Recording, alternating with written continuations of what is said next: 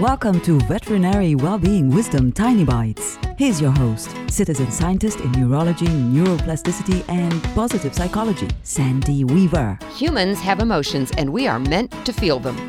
Sometimes it's impossible not to feel them and very annoying to have other people try to help by saying things like, "Oh, this happened for a reason and you just need to move on," when your heart is breaking over a breakup. It's perfectly okay to be sad. When you feel sad, you don't have to spend energy to put on a show for anyone. Feel what you feel, fix what you can, process the rest, and then, when you're ready, move on.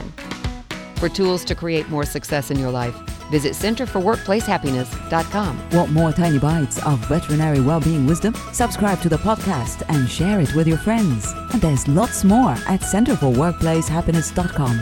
Here's to your well-being, one tiny bite at a time.